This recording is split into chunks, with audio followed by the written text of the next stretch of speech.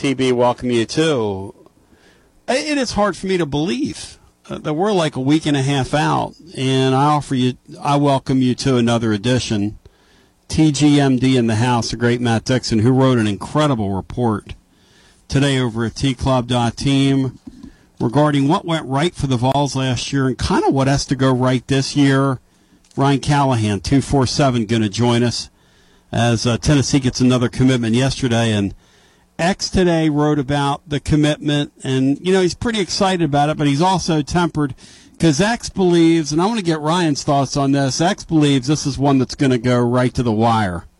So X's thing was, I'll believe it when I see it in black and white come February or come December, whichever happens first.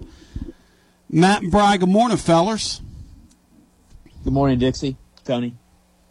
How we doing, fellers? How we doing, fellers? Good to be here. Getting closer to the season. Oh, yeah. Matt, I love your report, man, because the big question, if you go over to tclub.team, the big question becomes how much – whoa. How much of what – thank you, Bino. Let me turn Bino down there. How much of what happened last year, Matt, is duplicatable? Isn't that the real question? Yeah, and I think that's going to be an issue for Tennessee because so many things went right, and not just what I wrote about, but even kind of the schedule kind of worked out in your favor in a lot of ways as well. But the red zone stuff offensively, how just they were the best red zone team in the country. I think a lot of that is on Hendon Hooker, and I'm not sure that Milton can replicate that kind of stuff. We'll see. Maybe he can. But, you could have the best offense in the country and move the ball, up and down the field, but struggle to score in the red zone. And that's the opposite of what Tennessee was last year. They took full advantage of how good they were.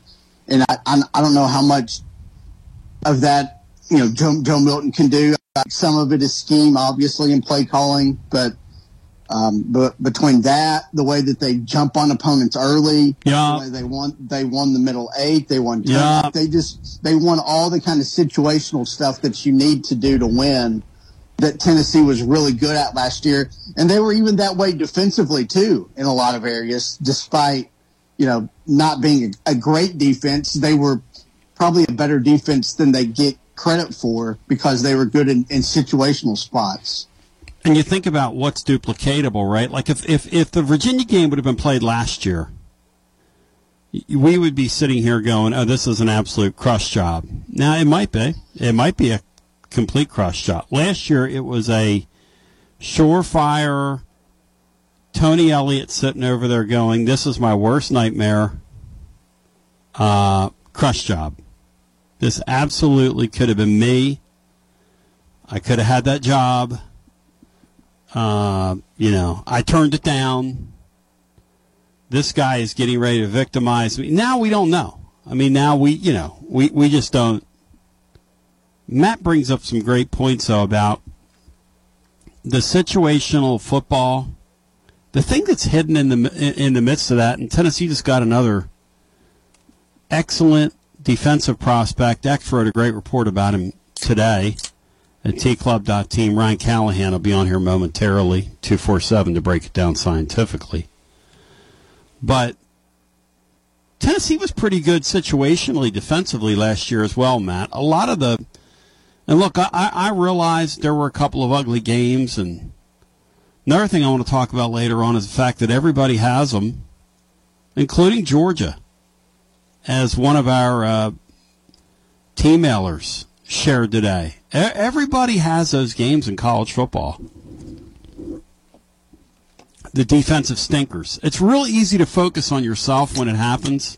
Matt, I think it's kind of a cheap shot for Orange Throat to come off the top rope on Banks and also Willie Martinez after the South Carolina game last year. I thought that was a total team meltdown, not just those guys.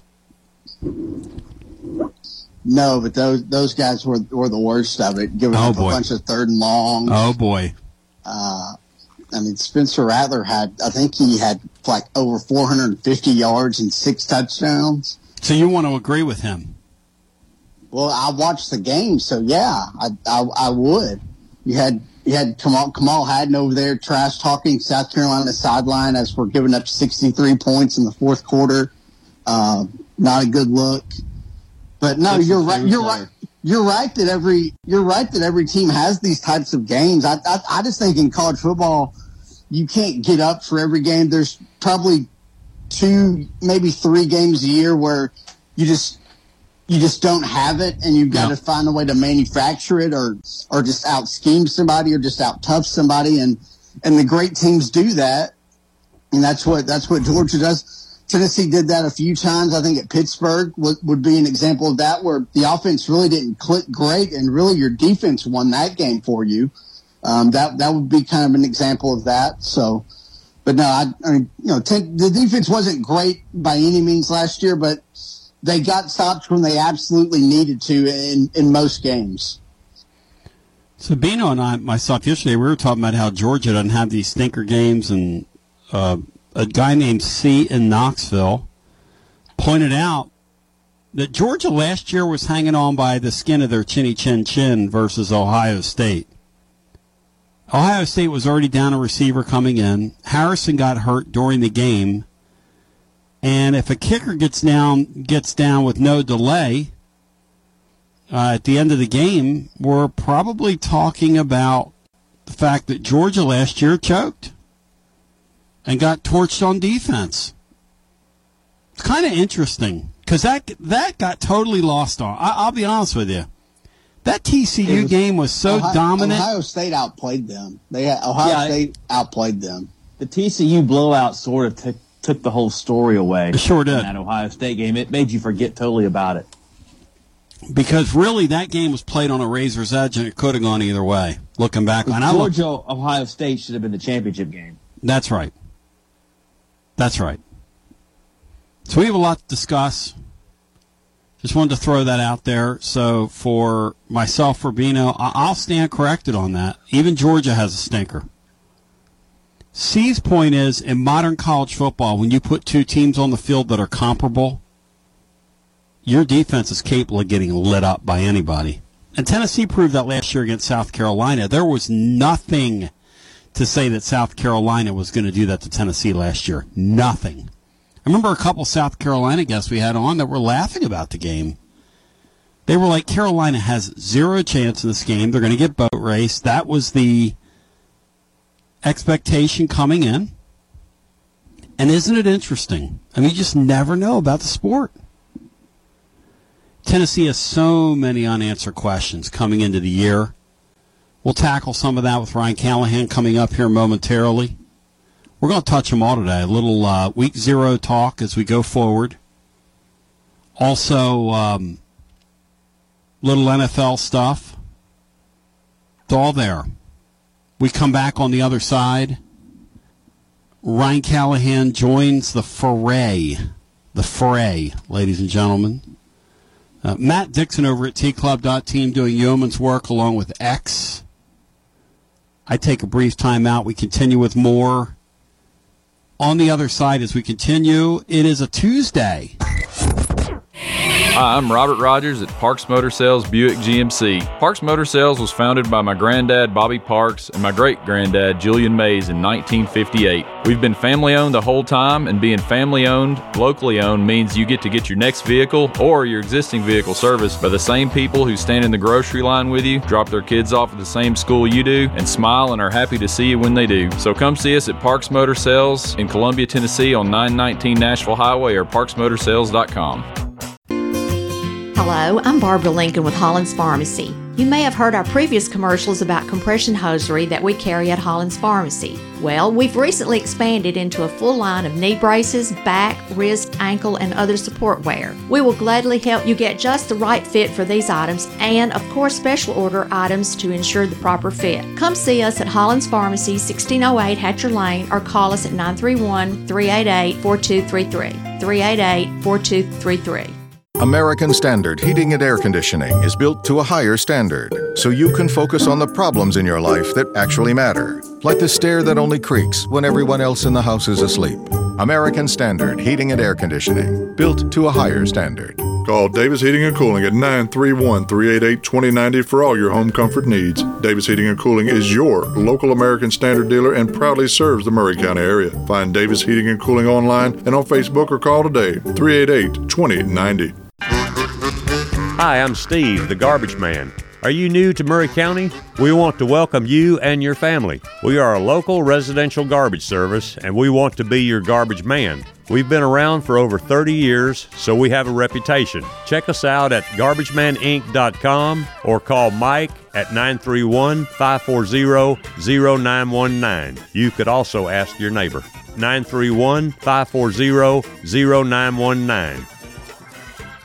Are you thinking about a new fence? Maybe you need a pole barn. Then you should give Sands Fence Company a call. That's 931-309-1644. Will Sands has built his business based on the principles of honesty, quality, and integrity. Sands Fence Company has been in business for over 20 years, providing the community with farm, residential, and commercial fencing, as well as pole barns and buildings. Call today for a free estimate. Sands Fence Company, 931-309-1644. 931-309-1644. Brown's Body Shop has 2 locations to provide your vehicles with high-quality body and frame repairs, the best paint jobs, and custom body fabrications. Brown's Body Shop has been successful for more than 50 years because of their highly trained personnel, competitive prices, superior customer care, and timely service. Don't put off body repairs or that custom paint job at Fenders. Go to Brown's Body Shop today, 1505 Nashville Highway in Columbia, or 129 Alpha Drive in Franklin.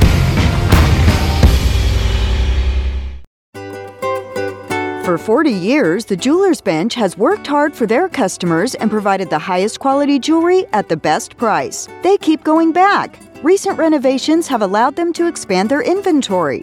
More high-quality jewelry, custom vintage and estate pieces, and professional jewelry and watch repairs. They also buy gold. The Jeweler's Bench, still here, still great service. 808 Trotwood Avenue, Columbia.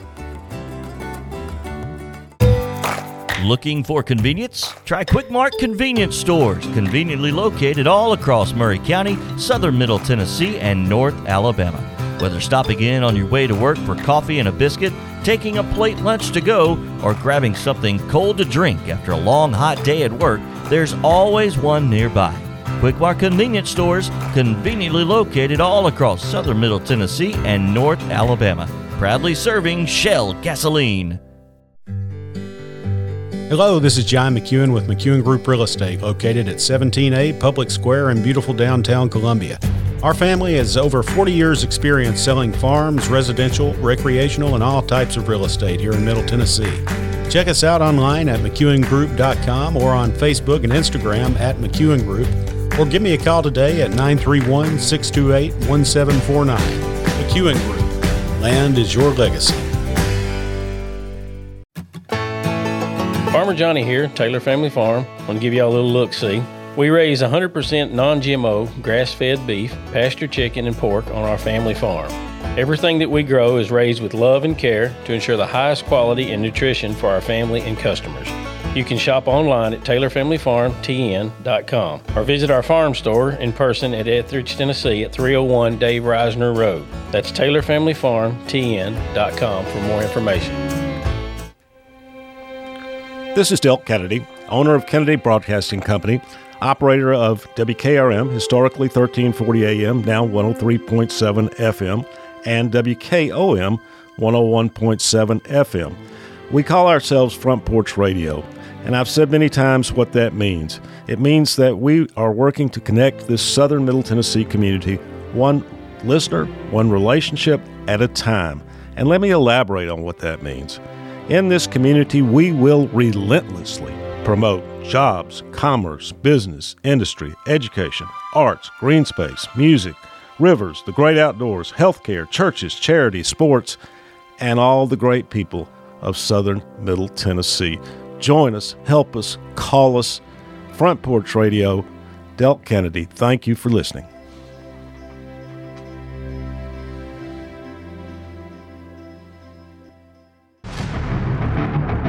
This is Clayton Harris, and you're listening to 101.7 WKOM Columbia. TB back with you, 865-200-5402. The thing about the recruiting game is that there's never a dull moment. And the other thing about the recruiting game is the target's always moving. The other thing about the recruiting game is that fans tend to focus on the ones that got away instead of the ones that are in the boat. And then there are cases like this Ross young man who committed to Tennessee yesterday, Jordan Ross, an edge rusher extraordinaire. And we're joined on the program now. Ryan Callahan, 247, joins us on the show. Hey, Ryan, first of all, welcome in. I appreciate you taking some time for us. I always do. Hope all's well in your world. This guy seems really mysterious to me because in one sense he's highly accomplished, and in another sense, I don't know. There's weird. I don't even know what I'm trying to say. Talk to me about this commitment. Is Ryan there? Hello. What's going on here? I had you on mute. You got Oh, I'm sorry. Yeah, go ahead, man. My bad. I thought. Hey, I thought it was me, brother. Go ahead. I think user error on this end. All right, go. Yeah, you had me scared there for a second, but what about Ross? He's just kind of it's weird. Like I'm looking at the schools involved and the level of interest, and I'm looking at you guys have him as a high five-star player, a highly coveted guy like that, and yet he didn't have the buzz around him. Talk to me about him.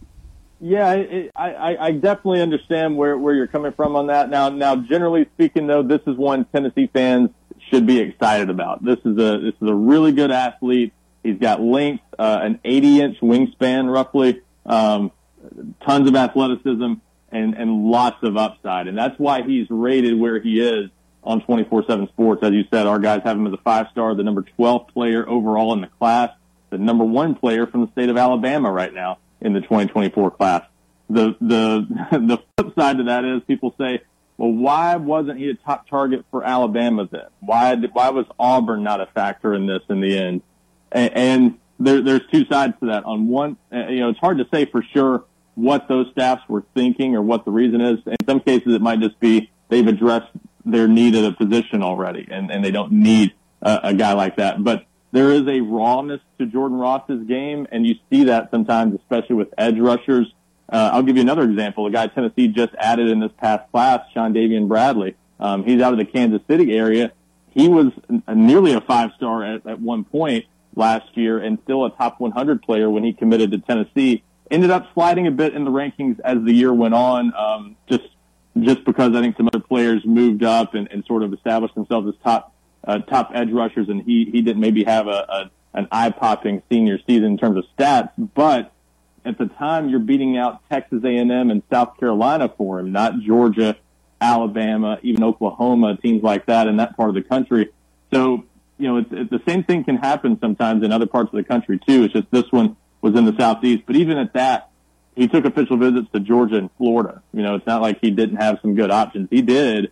It's just for whatever reason those recruitments, or there were some shifts in the recruitment toward the end where those teams were not in it at the finish line, whereas they were in the picture very much in June. So I think if you're Tennessee, though, you take that and you don't worry about it.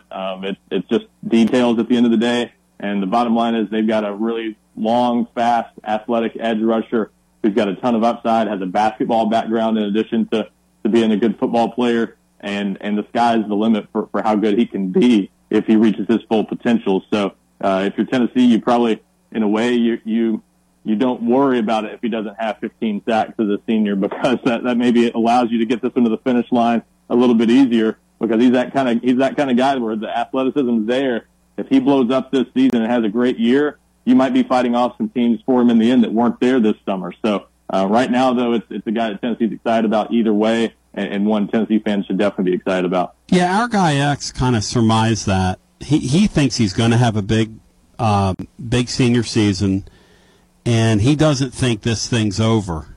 If he does blow up, do you share that Tennessee fans should be concerned? I wouldn't go into this thinking that there's going to be concern that it's going to be one Tennessee has to fight to the finish to hold on to, but that possibility is out there again, just because his recruitment did have some twists and turns in it a little bit the past 4 or 5 months, that there was some uncertainty about which teams were all in on him and which ones weren't, and a big senior season could change that. But that the same is true for a lot of kids in most teams' classes, to be honest, and that's the kind of thing you can't really foresee. But I can understand the concern there. And yeah, with the way his recruitment went, at one point Jordan Ross was talking about waiting until December or February to announce a decision. He told us over the summer after his official visit to Tennessee, which was his most recent visit, I might make a silent commitment this summer and just not announce anything until December or February. So he kind of for a while envisioned this going to the end anyway. Very, very possible that it still could play out a little bit this fall if some other teams come back or make more of a push for him than they did earlier this year. But yeah, I don't think he's planning it that way. I don't think he's looking for anything else. I think he's happy with his decision.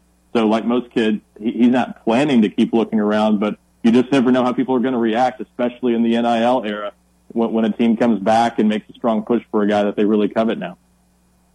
You just touched on it. You walked me into that. You would think that the NIL era would stop all this flipping. People have asked, like this 5-star kid that just committed up at Missouri and the one that's going to follow him. Missouri's making payments to those guys. They're in-state kids. It's legal, whatever, We don't know that they're making payments, but that's the thought. Those kids could still go to another school, though, right? I mean, that's kind of the unhidden deal here. And so far, now that we've been in this NIL thing for, a couple of years, is the flip rate, is it a lot less, or is it about what it used to be? You have any idea? I haven't looked at or I haven't seen anybody compile, nationwide numbers, but to me it feels like the flip rate is lower. I'm with you. I think it has slowed down a little bit of the drama that you often used to see in recruiting. I think you saw a little more uncertainty with committed guys in the past. Now, this is why the summer has become, kind of the stretch run and where everyone announces commitments. Not everybody, but a lot of players are off the board by the end of the summer these days, and that's partly because some schools used to not worry about if guys made summer commitments. Alabama would say, we don't care, we'll flip you in the fall if we need you. We're not worried about it if we don't get you right now because there's a long way to go. But now I think schools have to take it more seriously because when most players announce that decision in the summer, that's often the final decision. I think NIL is helping with that, to your point. So I think in most cases that does tend to have the effect of shutting down a player's recruitment. And, in the case of a guy like Williams Winery that you mentioned out of Missouri, if he is, already getting paid this season as a result of any kind of deal he made with the Missouri collective, that's, it depends on how the contract is written, but there are ways to protect the school sometimes in the way that's all drawn up. So it just depends. And without having firsthand knowledge of that one, it's hard to say for sure, but there might be ways to ensure that he's likely to stick with Missouri, and in some cases maybe not if it's not drawn up a certain way. So just depends on the legalese there, I guess. But I think for the most part, though, we do see that guys tend to shut things down when they announce decisions in the summer. So not everywhere. Jaden Rashada last year at Florida, some things happen, but a lot of times guys don't flip these days. Ryan Callahan. And the Rashada thing, by the way, apparently they defaulted on a couple payments and gave that kid an opportunity or a chance to jump. Ryan Callahan, recruiting editor, GoVols247.com, taking some time for us, part of the 247 Sports Network. And Ryan, so assess for me this Tennessee class. Give me your perspective on it as we get ready to start football season. Where have they really gotten the job done, and where is it lacking in your mind? Yeah, it's a really good class top to bottom so far. I mean, obviously with this commitment, with the addition of Jordan Ross, they're at 20 commitments and ranked number 6 in the country in the 2024 class rankings on 24/7 Sports. So that's obviously where, about where you would want to be if you're a Tennessee fan. Now, obviously other teams are going to keep adding to their classes. So will Tennessee this fall. if their final additions are not, high 4-star or low 5-star guys in that range, then there's some other teams still might pass them. So you definitely can't assume they're going to finish there. But adding that second 5-star, at least in 24/7 sports rankings, I actually got this question earlier. Sort of confusing if you look on our site. Tennessee has 1 5-star is the way it's listed. That's referring to the 24/7 sports composite because Jordan Ross is a top 100 player in the composite. So industry-wide, he's a 4-star, but for us, he's a 5. But even with just having that second really highly ranked player there, they've got a better chance of sticking in the top 10 now. So I think the overall picture is it's a very good class, but to your point, defensive line to me still feels like a position they really need to address. They've only got I think truly a couple defensive linemen if you're not counting the edge rushers in this class. Carson Gentle, Kellen Lindstrom. You've got Jeremiah Hurd, who I think might be an offensive tackle in the long run. So they need some help there on the defensive line for sure with some seniors and other upperclassmen likely on the way out after this year. And then you've got wide receiver, another big position of need where they're not loaded numbers wise. Only 2 commitments so far in this class. One of them, Mike Matthews. I even like Braylon Staley a lot. So you've got 2 good ones there, but you need at least a third, if not 2 more. They still need a second tight end. They still could use another edge rusher, I think, to go along with Jordan Ross. They're battling for Danny Okoye, 4-star out of Tulsa, Oklahoma, that they would love to add to go along with Jordan Ross. And then still would like to add another cornerback. So as you can tell, still plenty of work to do, even though they have 20 commitments. If everything went according to plan, I think they would add at least 5 or 6 more guys to this class. But they had the luxury, as you often do these days, of sitting back and just waiting for the transfer portal if they don't get the guys that they want. So we'll see who they end up finding this fall, if new targets emerge, if they can flip guys from other schools. But right now it looks like they're still looking to add at least a handful of players this fall. Looking at that roster for Nico's, what will be his, for sure, starting opportunity next fall. And obviously you want to hit the ground running in that 2024 season, the new year in the league, the 12-team playoff, all those things you've built toward putting yourself in a position to, be in the hunt for those sorts of things. It seems like they're really going to have to address when you look at the roster. And I know you cover the team as a whole, and you followed the camp developments. And you said it earlier, look, all these guys you bring in, first of all, you've got limited exposure to them. You've got limited knowledge. You're going to swing at some guys and hit it, and you're going to swing and miss on some guys, and some are going to be in the middle. It seems like their offensive line, they're going to need immediate help, Ryan. What would your expectation be from them in the transfer portal in terms of the offensive line, the work they need to get done? Yeah, it might depend on, that's another position I didn't mention because I wouldn't consider it a need that they have to address, but it's another position they still could add another player in the 2024 class if the right one's there. They're pursuing Jordan Seaton at IMG Academy, a top 100 player that I just saw play last week against Lipscomb Academy in Nashville, and he's really good. He's going to have a lot of competition for him. Going to take several official visits this fall. He's only taken 1 so far, but Tennessee looks like it might get 1 of them. So they depends on maybe whether they add anyone else in the class from the high school ranks, but I would expect them to at least be looking to add 1 transfer offensive lineman, potentially 2, depending on who leaves after this season and what they still might need going into next year, and also how they feel those young guys are coming along. Does a Masai Reddick or someone like that's behind those starters and top backups, does he emerge this fall to the point where they say, we think he might be a starter next year now? So some of it might depend on just how the roster is looking in a few months after continued development. But yeah, I think they're going to need a starting tackle probably. There's at least a chance they lose both starting tackles after this year.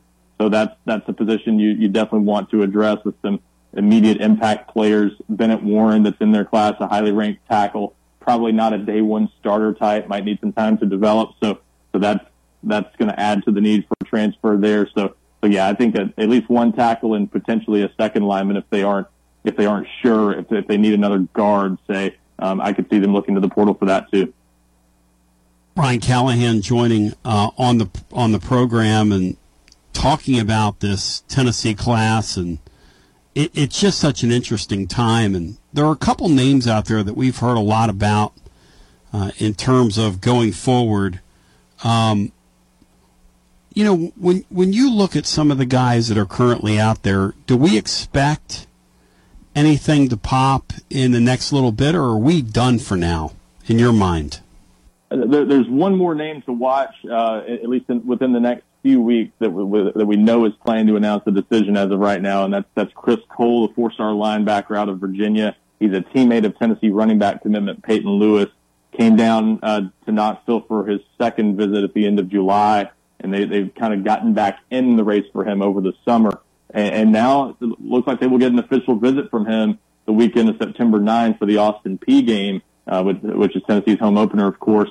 And he's going to USC the week before that. And then he's going to announce a decision as of right now the day after that Austin Peay game. So he's literally going to visit Tennessee, it looks like, the weekend he announces his decision. Georgia is the team that a lot of people have thought is in the driver's seat in that one. But if he follows through on his plans, Tennessee and USC at least get a chance to change that. And there's cautious optimism that visit could give Tennessee a real shot to land him. So that's the one to watch over the next few weeks. Otherwise, though, it's to that point where guys are starting their seasons or already have started, and that's when you see the commitment slow down a bit. So I think we are going into that stretch where there won't be a whole lot of activity over the next 6 weeks or so at least. And a lot of the guys who have waited this long will wait until at least, October or so to make their decisions. But yeah, that's the one we know about right now. Chris Cole currently announcing on September 10th. From your perspective, what's this club look like coming into the year when you look at the Vols? What are you expecting right now? I think they're going to be a really solid team and have a chance to be better than solid at some positions. I look at it as in football, as you know, a lot of times when it's like this in a lot of college sports, but football especially because of development in the weight room and things. When you have a team loaded with seniors, it usually bodes well, and this is a pretty senior-heavy team, certainly in the starting lineup. I mean, this is a team that could start somewhere around 18 seniors in its first game. So that usually is a good sign when you have that kind of veteran presence throughout your lineup, and I think that's when you're looking at just a surface-level view of a team that's expected to win about 9 games already. That's reason to think they could be even better. It really depends on the quarterback position, of course. How does Joe Milton play? Can some guys emerge on defense as difference makers? I think that's the key, too. They've got a lot of guys who played a lot of football, but not many who've shown that they're all SEC-type players or close to that. So they've got to have some players step forward and become difference makers for this team, like Aaron Beasley showed last year. He can be at times. You need some guys like that to take another step, I think, to elevate this team a bit. But if they can get some other guys to step forward and go along with those players that we already know about, they've got a chance to be really good. And a schedule that's not terribly daunting, although it's maybe a little bit tougher than some people are thinking right now. There's still a few swing games that I think could sneak up on them, like a South Carolina, Kentucky.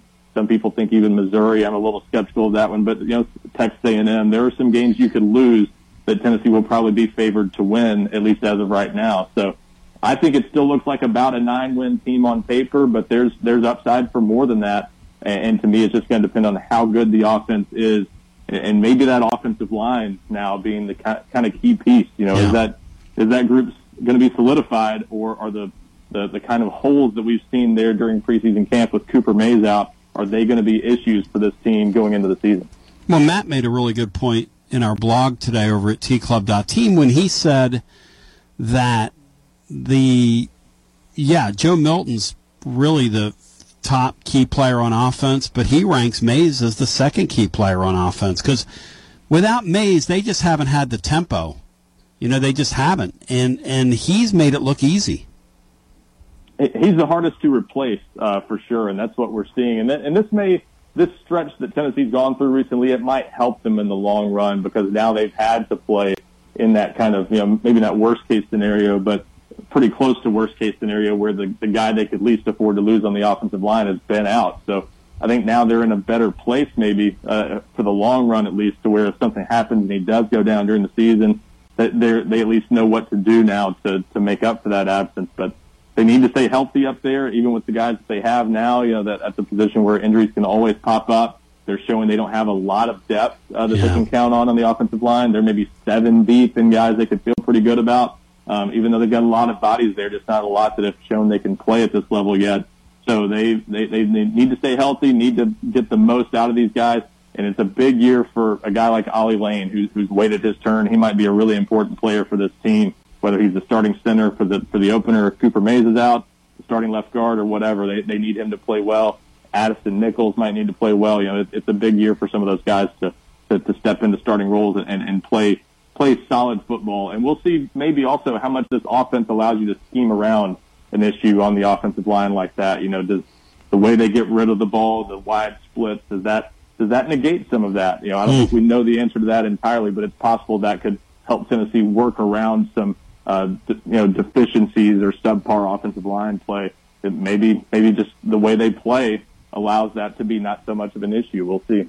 Ryan Callahan, recruiting editor, Go Vols 247, also covers the Vols as well and does wonderful work. And Ryan, it's always great to spend a few minutes with you. Go ahead and pub what you're doing over there and give the pitch, my man, and how folks can find your work and all that good stuff.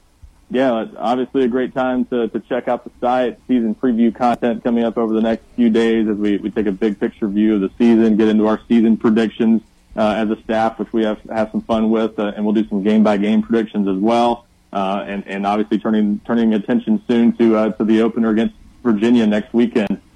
Still continued recruiting coverage. I was on the road last week for a game, as I mentioned. We'll have updates throughout the season, including either today or tomorrow a recap of how Tennessee's commitments fared last week, the ones who played, and we'll continue to do that on a weekly basis, keeping up with Tennessee's commitments in their high school seasons. Already soon we'll be looking more at some of the guys who will be visiting Tennessee throughout the season on the recruiting front as well. So, lots to keep track of at GoVols247.com and a great time to sign up for $1 for the first month and join the site. When I think about how hard you're working, I want to go pour myself a rather stiff, caffeinated drink, double espresso. I don't know how you're doing that, because the recruiting thing is just maddening, and you can't get away from it. I don't think people appreciate, Ryan, how hard that stuff is to cover it until they jump in. And you've been at it a good decade and a half or so, which means you're just a maniac. That's one way to look at it. You get used to it, I guess. But hey, it still beats working for a living. At the end of the day, we're still very, very lucky to do what we do. Yep. And to get to talk about a game at the end of the day. It's a lot of fun. It can be stressful like any job when things are really happening and you're trying to chase something down. But it's still a lot of fun at the end of the day to get to talk about this. And hey, along those lines, it's almost football season, so time for everybody to have fun and get to enjoy the game. Let it loose. Thank you, Ryan. Good talking to you.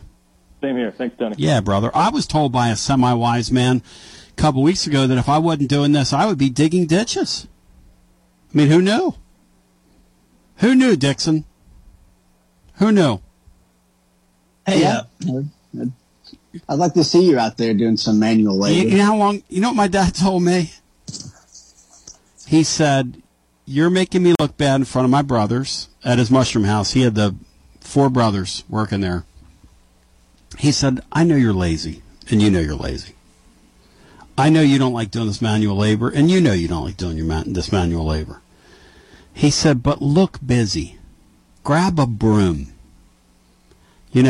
If you're going to fall asleep over in the corner after I leave and not do anything, at least."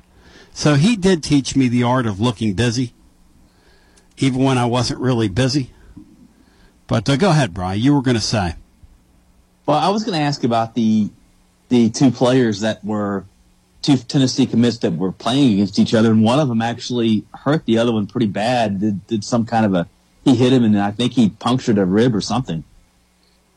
Well, that would have been a good thing to bring up. I tried to, but unfortunately for me, I'm like half asleep today. I don't know, man. It's like the calm before the storm here. You ever had one of those days, guys, where you just feel a little, I don't know. I'm trying to keep myself in the center here and not too excited. Does anybody feel me on that? Because here we come, Ready or not, here we come. Yeah. it's kind of hard to comprehend that we're at football season already. Do you guys feel the same way? It's like I was texting with Tony Valls over the weekend, and I told him, I said, man, you've swallowed my off season. We don't get an off season around here anymore. And the clock feels weird. Do you guys feel that way, or is that just me? We are Josh Dobbs' number of days away from the start of the season. You feel that way, Matt? Yeah, something does feel different. I think between the baseball season and going into as long as it does, and the fact that Heupel's program they don't promote anything in the off season and kind of this build up to this. Like there's no over the top stuff like Butch always did. Yes. You have none of the nonsense, none of the drama, and really just no storylines. None. Which is exactly how they want it. And I think that can just kind of sneak up on you, and it just kind of all of a sudden, you're 2 weeks out, and you hadn't really thought about it a ton. There's not anything major coming from camp, so I think that factors into it as well. Yeah, I had a couple people, or maybe it's one guy, but just all of a sudden like ripping me, which I don't care. They shoot me an email off my email's there, commonfan@gmail.com. I whatever. But one guy said, your blog looks like a TV show that's about to get canceled. Feels like a TV show that's about to get canceled. And people think, Matt, that it's so easy in the summer to put something up there every day. And let me tell you, Matt will tell you, it is not. Is it easy, Matt, to wake up every day and put something up there? And be as prolific as we are? No, you gotta really get creative. And when you have a program that you follow or that you're covering that's as smooth sailing as this Tennessee program is, then it becomes doubly hard, because what are the things we talk about and focus on in the off season? Somebody gets arrested, the Georgia stuff, somebody gets in trouble. None of that goes on here. None of that goes on here. So either this guy's figured a way how to tamp this stuff down and keep it out of the public, which I don't think's the case, because I don't hear about any of it. How many times have I called you guys this offseason and said, hey, I hear that so-and-so, this happened to so-and-so, and in the previous regimes, we would have those conversations all the time, off the air. Hey, I'm not going to mention this on the air, but this is what I hear. There's no drama around this guy. None. In his regime, no drama. There's no, we got to talk this player out of the boat or back into the boat, or, so-and-so's having an issue over. You don't hear anything. Which, hey, good on them. And Matt, that's kind of the point. It's like, and then you get here, and week 0's coming up. I just don't understand what college football is doing with this week 0 thing. You would think they could schedule a decent football game across all of college football. All the money that the TV networks are paying these people, you would think they could come up with a decent game to put on television. When was the last time they actually had a decent game this week, though? It's usually been just like it is. I thought on this continent. I thought, is that right? So week 0 is usually a throwaway? I think so. Yeah, it's designed to whet your appetite, but it's kind of keeping the main course from you. I mean, didn't Northwestern and Nebraska open last season? So great. And I think the winner of that game, that's the only game they won. Yeah, so the winner, two teams were exporting football, and neither team won a game on this continent. But other than that, wonderful. I'm sure that really brought a lot of fans to the game. Matt, you low-key have 3 really interesting, most important players on offense. The Cooper Mays thing, we've been talking about him because he's been off the field and it obviously has inhibited them offensively as they work toward camp. Even though they try to color it another way, they know that if he's not available to them long term, it could be curtains for any aspirations they have. They know that. He might be one of the more underrated players, Matt, we've seen here in a long time from that perspective, don't you think? Yeah, just in terms of there's no backup. Like, he doesn't have a backup, and he really hasn't the past couple of years either. They were kind of lucky to have Jerome Carver that they could slide inside, but he's gone.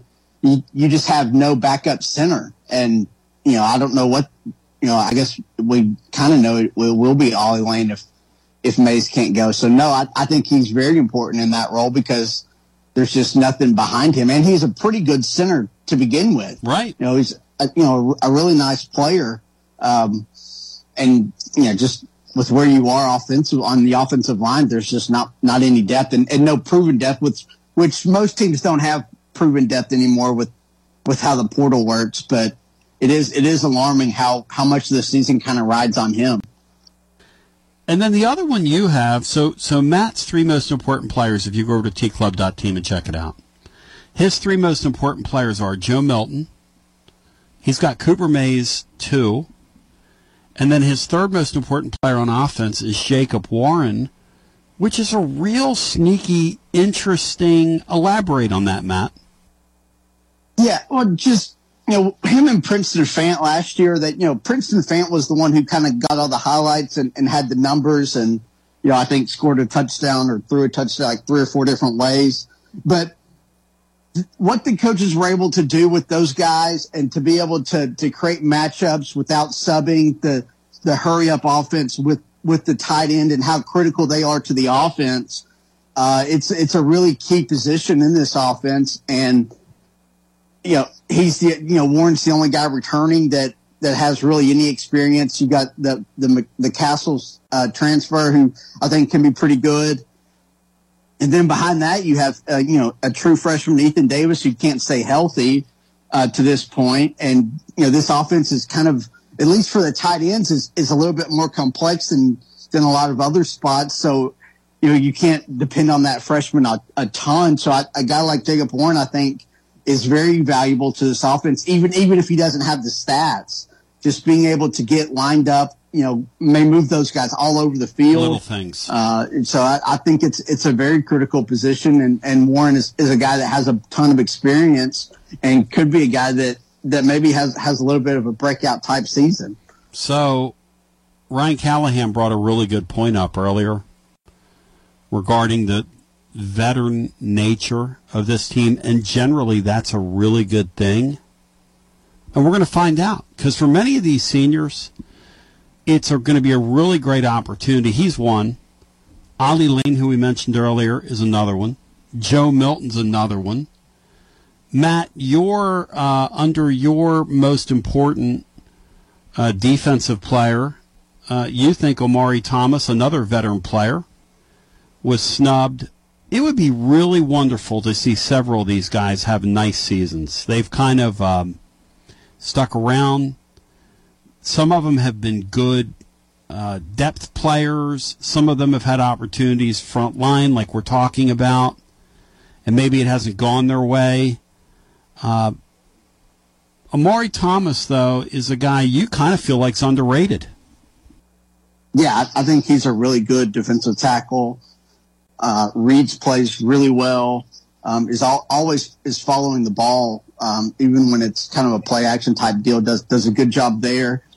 Gets kind of that Rodney Garner bump, which I just think he's gonna maximize his potential. And I think he's an NFL guy, and I think he's really good up front for Tennessee, even though he might not have the stats and make the highlight plays playing inside. But I think he's by far your best defensive lineman, and a guy I don't think this team could really afford to lose for much time.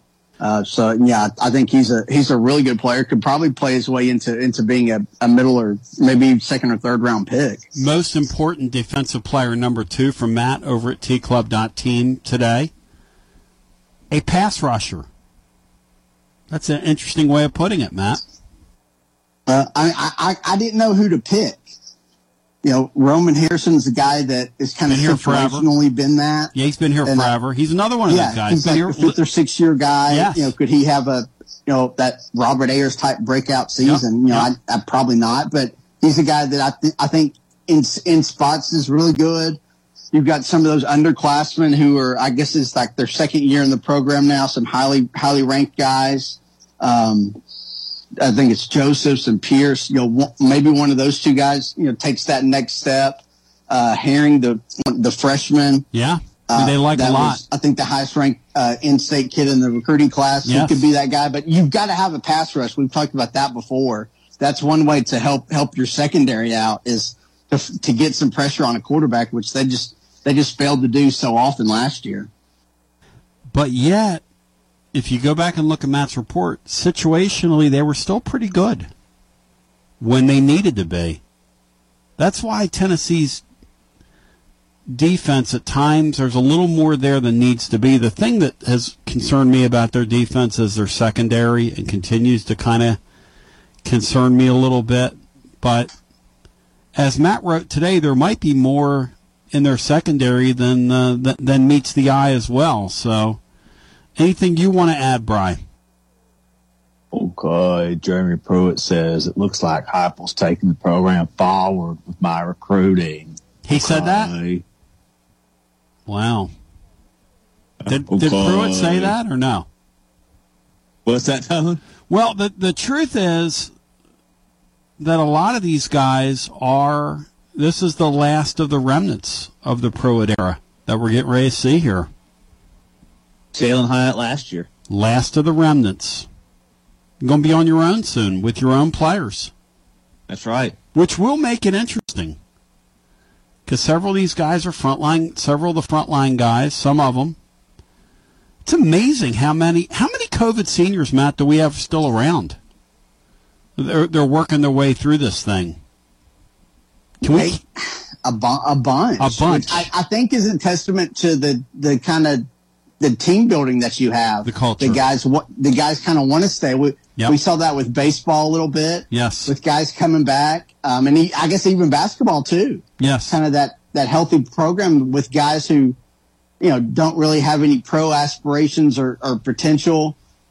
Maybe aren't even, like starters or guys who are going to play key roles, but they decide to come back just because they love it. So I think that's a good point that you made. There's a bunch of those guys on this team. Tony Vols was telling me off the air when they were going to lose that pitcher, and then they were going to add that unheralded guy after him. He said, yeah, we've got a guy we're going to add. If the pitcher from, where was he from? Alabama? Ended up going somewhere. LSU, I guess. Yeah, the Holman went there. Yeah, they got the guy. Yeah. You know what Tony told me about the guy they added? He said I wanted and want going forward good clubhouse guys. I want solid people in this deal. Rick Barnes is like that. People will say to Rick Barnes, well, so-and-so shows interest in coming to your program, and he's like, yeah, we're not interested in him. Now, you could say at times, that could be to a fault. But it's interesting to see Heupel definitely has a bunch of those guys in his program. We were just talking. Look, you got all those scholarship players, and you have heard not a peep out of these guys in the offseason. That might be the quietest offseason we've ever experienced here. Think about it. Nothing. I mean, you've heard nothing, which I think is a really good sign. I think that's a sign that you've got a lot of folks that are making good decisions, not being selfish, and we've got a lot to talk about. So Blake Topmeyer yesterday had an incredible appearance on here. We'll get into that. Several things he touched on I want to get into with Matt and Bri. Plus, coming up on the other side, we'll look at week 0 and then look toward a little NFL conversation on the other side as well. Brian, are you excited for the Jags this year? Are the Jags going to win the division? The Jags and Titans? Or do the Colts have enough, Brian? They are the favorite. I saw where Derek Barnett punched Anthony Richardson during practice when they had their joint thing going on, I guess now. And they were trying to get the ball out, which led to a fight. So Derek Barnett's still making it work in the NFL. Yeah, I guess he's healthy. Derek is a living, breathing 15-yard penalty. In Philly, he's the guy that always gets flagged for the 15-yard penalty. Just a guy in the NFL who, I mean, he's still there and he's had a nice career. He didn't wash out of the deal, but kind of never live up to the hype. He was never going to live up to the hype. But when people start talking about how you broke Reggie White's sack record when you're entering the NFL, you're never going to live up to that hype. Come on now.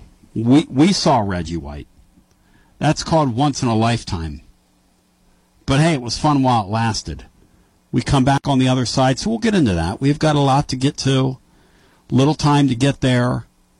It is your Tuesday edition, Tony Basilio show, and I want to thank the great Ryan Callahan for joining us on the TLD Logistics Hotline, online at tldlogistics.com. Again, that's tldlogistics.com as we continue with more right after this. This is Terry Wilcox, a.k.a. The Chicken Man, a.k.a. T-Willie, and you're listening to 101.7 FM WKOM, Columbia, Tennessee. Alert, alert! Columbia Chrysler Dodge Jeep Ram has a huge announcement. We're expanding our service center to get you in and out quicker than ever. That's right, 5 new service bays to get your vehicle back on the road. Don't drive a Chrysler, Dodge, Jeep, or Ram. It doesn't matter. Our certified technicians are trained to work on all makes or models. More service, less time. Only at Columbia Chrysler Dodge Jeep Ram. Family owned and operated. You can count on us. Hello, it's me, Terry Tillis from Tillis Jewelry. July reminds me of red, white, and blue. If you were born in July, your birthstone is the ruby, king of the precious stones, for its rarity, hardness, second only to diamonds. We have a beautiful collection from earrings to rings, modern and antique. If you were born in July, we'll take 10% off your purchase. Follow us on Facebook and Instagram. This is Dr. Dominic Mancini from the Dr. Gill Center. If your car was damaged in an auto accident, chances are you'd fix the car. Why wouldn't you give that same attention to yourself? Untreated whiplash injuries of the spinal column may lead to conditions such as headaches, numbness in the arms, neck and back pain. The doctors at the Dr. Gill Center specialize in detecting and treating such injuries from an auto accident. Accident consultations are free. Call mepainfree.com or call 615-551-9224. In today's uncertain world, you can never be too careful about your family's financial future. That's why the Parker Group, a part of Baird's Private Wealth Management, is offering a free second opinion on your financial plans. Let us review your current plan, and we will identify any gaps and offer suggestions to improve it. Please call the Parker Group at 931-548-3737. That's 931-548-3737. Robert W. Baird and Company Incorporated does not offer tax or legal advice. Hi, Jimmy here for Columbia Ace Hardware. Columbia Ace Hardware now carries Magnolia Home by Joanna Gaines paint. Now their premium quality and huge selection of colors will be right in your neighborhood. Along with the award-winning service and advice Columbia Ace has always provided for your paint projects. Around the block, what you need in stock, with people who know their paint. Columbia Ace, the helpful place. Ace is the place with the helpful hardware, folks. Hey, this is Derek Ransom with 10 Pin Alley, voted #1 family entertainment center in Murray County. We offer 32 bowling lanes, giant arcade, laser tag, bumper cars, and a full cafe and bar menu. We also specialize in group events, kids and adult birthday parties, company parties, sports team parties, and holiday parties. We're located at 322 East James Campbell Boulevard in Columbia. Call us today at 931-381-BOWL or visit us at 10pin.com. 10 Pin Alley, it's where the good times roll. Do you have trees that need trimming or removed? Do you have stumps that you want ground? A1 Tree Removal is a family-owned and operated business local to Columbia and Lewisburg and servicing surrounding Middle Tennessee. They are licensed and insured and provide free estimates. No job is too big, no tree is too small. Give old Luke a call or text Luke at 931-359-3113, or you can check them out on Facebook and tell A1 Tree Removal that you heard this ad on the radio. If you love America, you will love A1 Tree Removal. Automobile Keys is a local, family-owned and operated car key programming business. Whether you need a smart key, switchblade key, key fob, transponder key, or just a basic car key replacement, we're your best choice for affordable, programmable replacement keys in minutes. Give us a call at 615-878-9087 or visit our website at automobilekeys.com. You can email us at cody@automobilekeys.com. Automobile Keys is a proud sponsor of Whitthorne Middle School football. Come by our van out front after the game and say hello. Go Tigers! I have got somebody very special on the line right now. Our favorite grocer, Mr. Miles Johnson from Foodland. Miles, how's everybody doing at Foodland today? Oh, we're doing great. How about yourself? Oh, I'm doing great. Beautiful weather out there. It's a good time to get out and cook some steaks, I think. Oh, yeah. So what kind of specials you got this week, Miles? Well, this week we have ground chuck for $3.59 a pound, T-bone steak $6.99 a pound, corn on the cob 2 ears for $1, 24-pack Niagara water 3 for $10, and 6-pack Coca-Cola products 3 for $12. Wow, fantastic. And those sales run all the way through next Tuesday, so people can come and check out. And as always, your hours are 7 days a week, 7 a.m. to 9 p.m. I'll tell you, it's very convenient, very easy to get in and out of that location right there in West 7th. And if there's something you people are looking for and you can't find it, go ahead and ask. They will take care of you for sure. So, Miles, I hope you and the great people there have a fantastic weekend, and we'll talk to you next week, okay? All righty, thank you. Thank you, Miles. This is Jim Ross, and you are listening to Front Porch Radio, WKOM 101.7, located in Columbia, Tennessee. You bow your head, ladies and gentlemen, when he makes his return visits to the program, the show of record, as Robert Kowalski joining us. He is the odds maker extraordinaire for my friends at Zen Sports, and we're going to break it down scientifically because week 0 is upon us in college football. And Robert, from your perch, man, we're getting excited about this. I was telling these guys, I kind of wake up in the middle of the night going, what happened to our summer? Here we go. Really excited. What's it like in your world as we get close to this thing? Tony, thanks so much for having me on. It's always a pleasure and honor to talk about A to Z, and you're right, here we are. It's just a couple of days away, and, the slate that I've got built that's been there for many, many weeks right now, it has moved, and it has moved strong in some instances, and that's kind of the world I live in as a bookmaker. You just got to set the number and see how close you are to, how you made it over the time that it comes until we get to kickoff. I could say, with some pretty resounding efforts, the public really has some opinions this coming week, Tony, and I could probably say it's almost always comes down to the totals, right? And so San Jose State, USC, this was a game that we opened at around 60.5 for the total. We're at 67. So we're probably going to be off on that. I probably think that the other one that we're looking at, Tony, is Ohio and San Diego State. I opened that one a little too high as well at 53.5, and that one's down to 7 touchdowns at a total of 49, Tony. My boy Nashville Lee, who is a guy you'll get to know, he's a degenerate's degenerate, so to speak. He was telling me yesterday that's his favorite game of the weekend. It's like his favorite play, and he thinks it's kind of the most interesting game of the weekend, which really speaks to what we're looking at here in week 0. It definitely leans towards the dog, and in a way, it's just kind of like my default setting. If you take a look at any kind of a matchup, you're giving points, right? You're taking points, and I have to say, I just by the default alone, I'd want to go ahead and grab underdog points just early on. It just really, how much can you know until you actually play real live tackle football on the field and try to say, you know what, the level of talent has actually dropped, or it has significantly increased. we'll really never know until we see it. Spring football is one thing. Actually playing, live in front of fans, that's a whole other story. So, yeah, you're right. Ohio, we opened this one up. San Diego State 4. It's down to 1.5 now, Tony.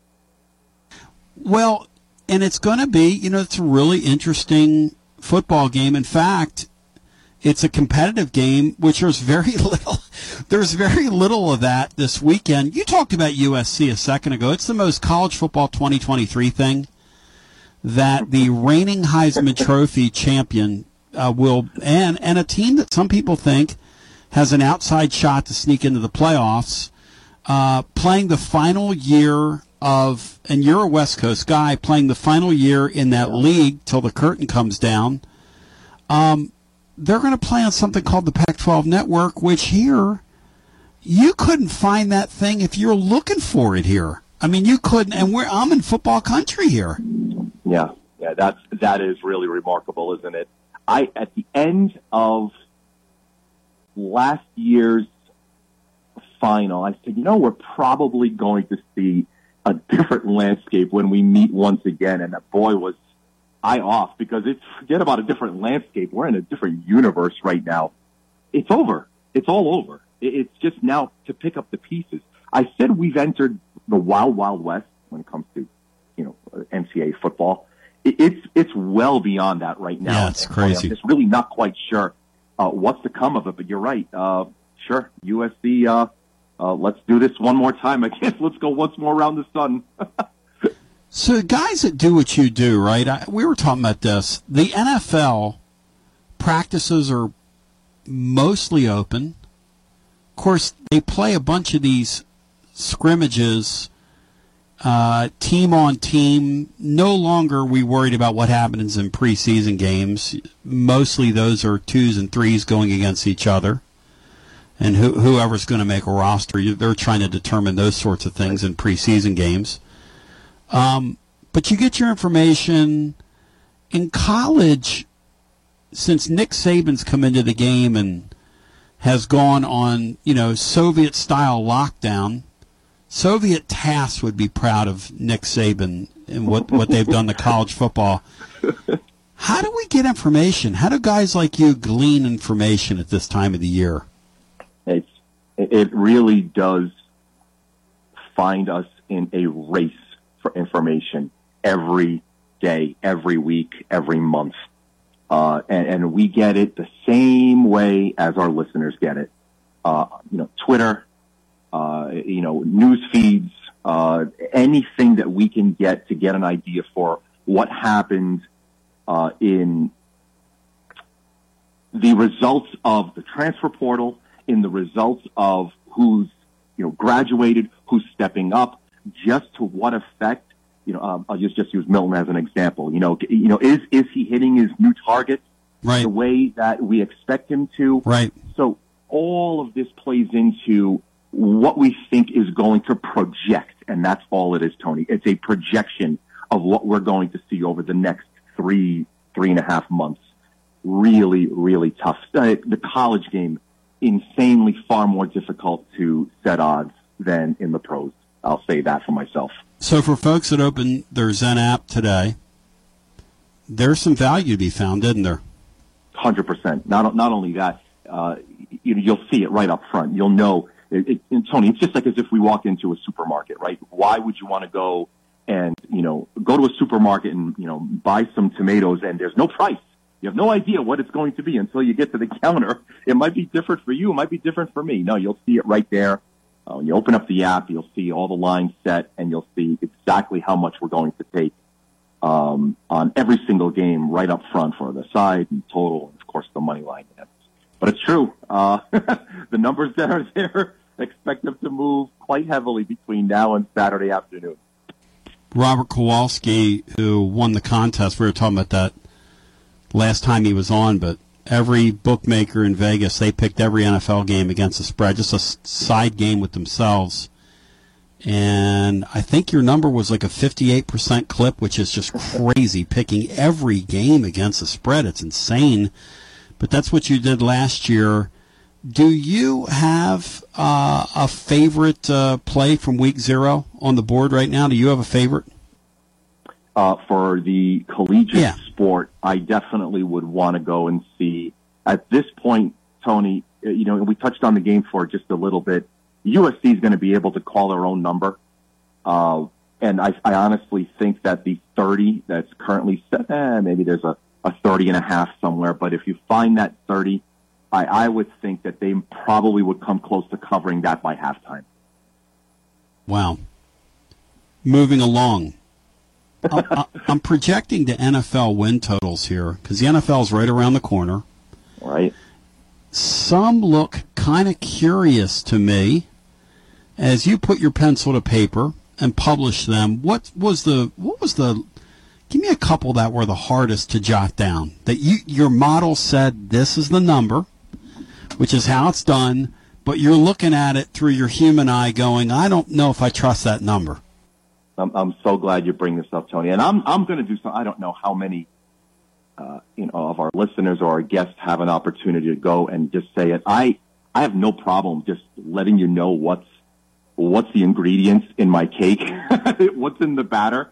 And as I put out my regular season win totals, I think, man, this just doesn't seem right. Yeah. For example, right from the very top, Arizona Cardinals, right? As I set the lines for them for pretty much every game this year, I'm looking at them and, Tony, they're an underdog in every single game this year. Every one of them. The only one that they're not is the Week 14 bye. And they're like double-digit dogs in almost every case. Maybe around Week 10, 11, and 12, they're catching less than a field goal. And so maybe that's where they can pick up a couple of wins, hosting Atlanta at Houston, hosting the Rams. But even that I'm not confident about. And yet, there's that number, 4.5 for their season win total, right? So it obviously, when you add them all up, you got to come up to 272 wins. That's just basic math. Every team plays the same amount of games, and it comes up to a total of 272 is the mark. So I have to get there somehow, but that 4.5, Tony, just doesn't look like they're going to get there at all. How about close to home, the Tennessee Titans? What's the number right now?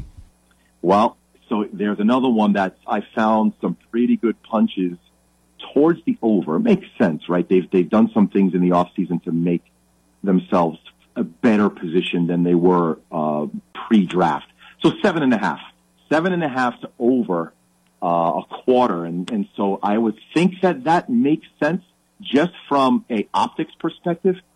But here we go again, Tony. I look at the schedule and I'm 1, 2, 3, 4, 5, 6 games where they're favorites. But Tony, those favorites, 1-point favorite hosting Atlanta. 1-point favorite at Tampa. Yep. 1-point favorite at Carolina. Towards the end of the year, 1-point favorite at Houston. Another one where it might be tough getting to that 7.5. I know that's not what the listeners want to hear right now, but I'm just looking at it just from a top high level down.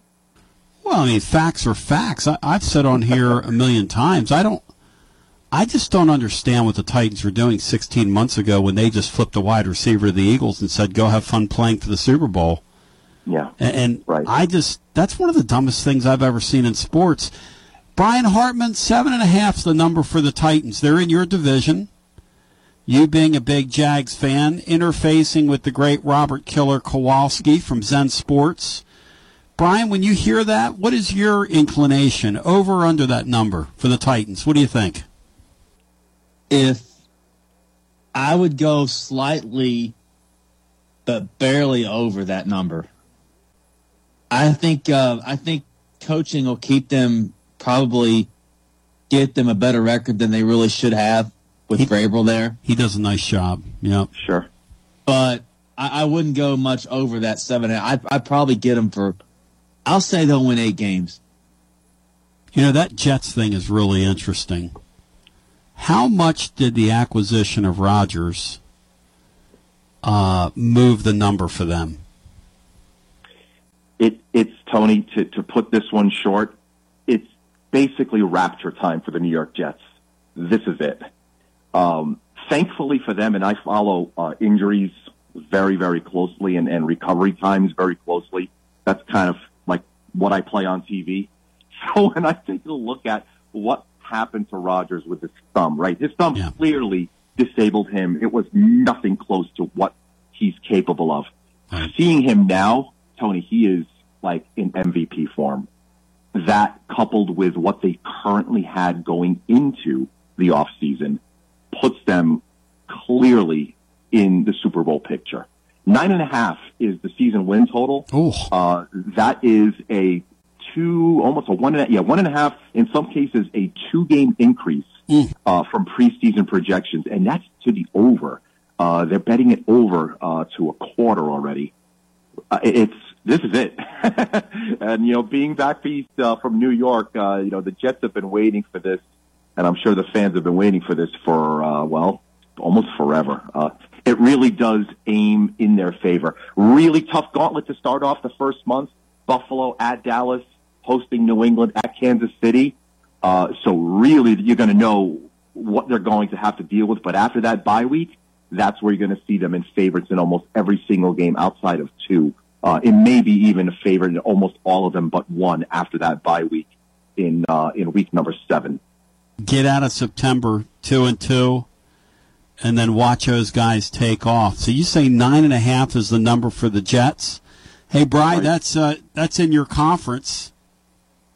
What do you think, Brian Hartman? You buying or selling that? I'll sell that because they're the Jets. See, I agree with that. I believe it when I don't trust them. I don't trust them. I don't trust them, and I don't trust them. But quarterback play truly is that important. What other totals from the NFL right now, Robert, kind of you look at and say, boy, it's what the model says, but I don't know about that.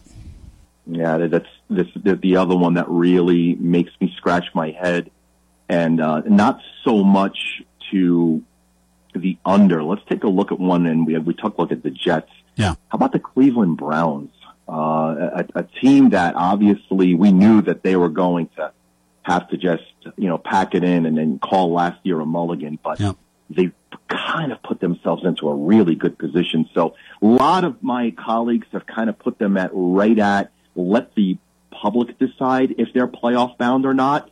I like to put them a little bit higher. So with most of the world setting the number around 8.5 for the Cleveland Browns season win total, pushed way to the over, I went 9.5. And yeah, that pretty much says you're playoff bound, which is also a very long time since the Cleveland Browns have done that. However, I'm looking at very few games where they're deep dogs. As a matter of fact, most of the time where they're underdogs, it's only by a field goal, and that's even tough games on the road at Baltimore, at Seattle, at Cincinnati. Everywhere else, they're decent sized to mid-sized favorites pretty much everywhere, including hosting Baltimore, obviously early on in the season, hosting Tennessee, hosting Arizona. So a very well balanced schedule for them. Strength of schedule really not that high.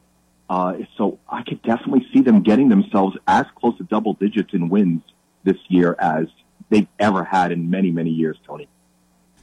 Jimmy Haslam will find a way to get in the way of that. That is called time immemorial. Our guy Mike Detillier, who is a draft expert, says that he's the worst owner in the NFL, and he will figure out a way to get. So I'm going to sell what you just told me. I will sell the Cleveland Browns. I don't know if I'd play the under, because the thing about them is they're extremely talented, and they're in a division that's kind of in not rebuild mode. But because obviously the Bengals are an excellent team, but you've got kind of Pittsburgh there, and who knows what to expect. Like, I'll ask you, what do we expect from Steeler Nation? We've got a lot of Steeler fans listening to us. Yeah, this is really great. I'm glad that we could touch on this as well. I didn't look every play. It seems like every single day that I look, it's like, okay, there's another move on over Pittsburgh Steelers wins for the season win total, and then another, and another, and another. I just don't see it. I don't know. I mean, of course, we're going to see some kind of positive step forward from Pickett. I don't see it this year. I mean, and that's the whole thing, right? You kind of touched on it to call back about 5 minutes ago. If you're basically not Patrick Mahomes, well, okay, you're not going to the Super Bowl, right? So what's the next step? What do you have? It's to me, I really think that we really need to see a massive step forward for Pickett to, right now we're just concerned about them winning the division. Right. I don't see that happening. And right now, it's a tough schedule, right, for Pittsburgh. Mm-hmm. I really don't know if they're going to finish with an over 500 record this year, Tony. True. Been a long time. Moving along here, for them to have a couple of season dip. I mean, obviously after Ben, we knew they would, but it's been a long time since we've been there. On the way out, all politics are local. Latest number you have for the Vols, and then which way are you leaning? It is going to be, if we look at their schedule, Tony, to me, I really think that what we want to do is find out, can you compete against, the Floridas? What will you do against, Georgia and Bama? Of course, those are the games that everyone circled long time ago. Right. 9 is my win total. I have high hopes. I really do. They're literally ninth in terms of the odds set for them to win the whole entire title, win it all. And obviously, I've got them positioned. So if you win the SEC, I've got them currently at about 15-1 to win the championship in the SEC. If you win that, you've got to be really darn close to being the favorite to win the whole thing. That's got to be the highest number the Vols have had in forever, right? 15-1 to win the league. Yes, absolutely. Do you have any data? Could you look that up for me in terms of when the last time is Tennessee touched that type of air from an odds perspective preseason? For sure, Tony. Yeah, it's been a bit. It's got to be. And of course, I would think that obviously you're looking at the change at the key position. Sure. The targets are different.